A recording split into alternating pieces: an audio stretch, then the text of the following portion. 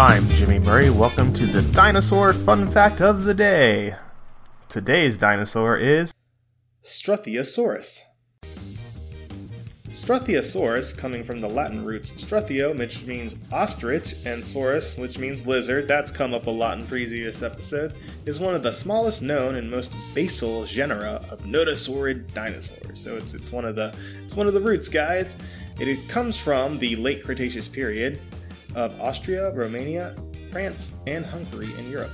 It was protected by body armor. That would be the notosaurid part. We've been doing a lot of armored dinosaurs on the podcast recently. Let me know if you want any other dinosaurs. I like armored dinosaurs. They're pretty cool. It's just cool having your own natural shield, right? Like, imagine if your skin could just become protected immediately. Because you think about it, right? You think about it, and it's like that guy from X-Men First Class. And you just create an exoskeleton in real time. In 1855, geologist Edward Suess, not of doctor fame, at the Gut-Hoffnung coal mine at Muthmannsdorf near Wiener Neustadt in Austria, discovered a dinosaur tooth on a stone pile. Estimates of the length of Struthiosaurus vary, but it may have been as small as 2.2 meters or 7.2 feet long. That is not small. That is taller than I am. This is not a small lizard. Going back to Edward Suess, the search proved fruitless at first, but ultimately a thin marl layer was discovered, intersected by a obliquely sloping mine shaft which contained an abundant number of various bones. This guy hit the mother lode!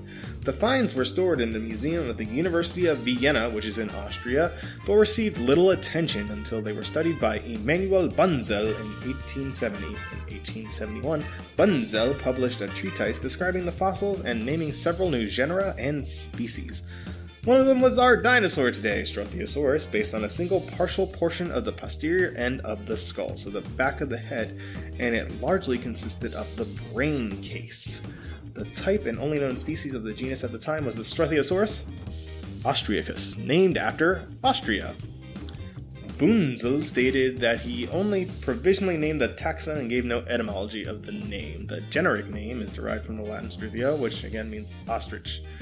And I don't seem to have it in my copy here, but I'm guessing it looked like an ostrich. Oh, no, it's right here. Bunzel chose the name because of the bird-like morphology, the looks of it, of the brain case. So it looked like an ostrich head. That's very clever.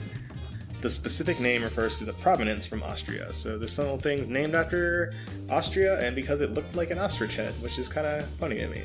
I bet if they found my skeleton, they'd call me Egus Hedis because I have a gigantic head. It's very oblong shaped. And again, we're going to be live streaming soon, so you'll get to look at my noggin.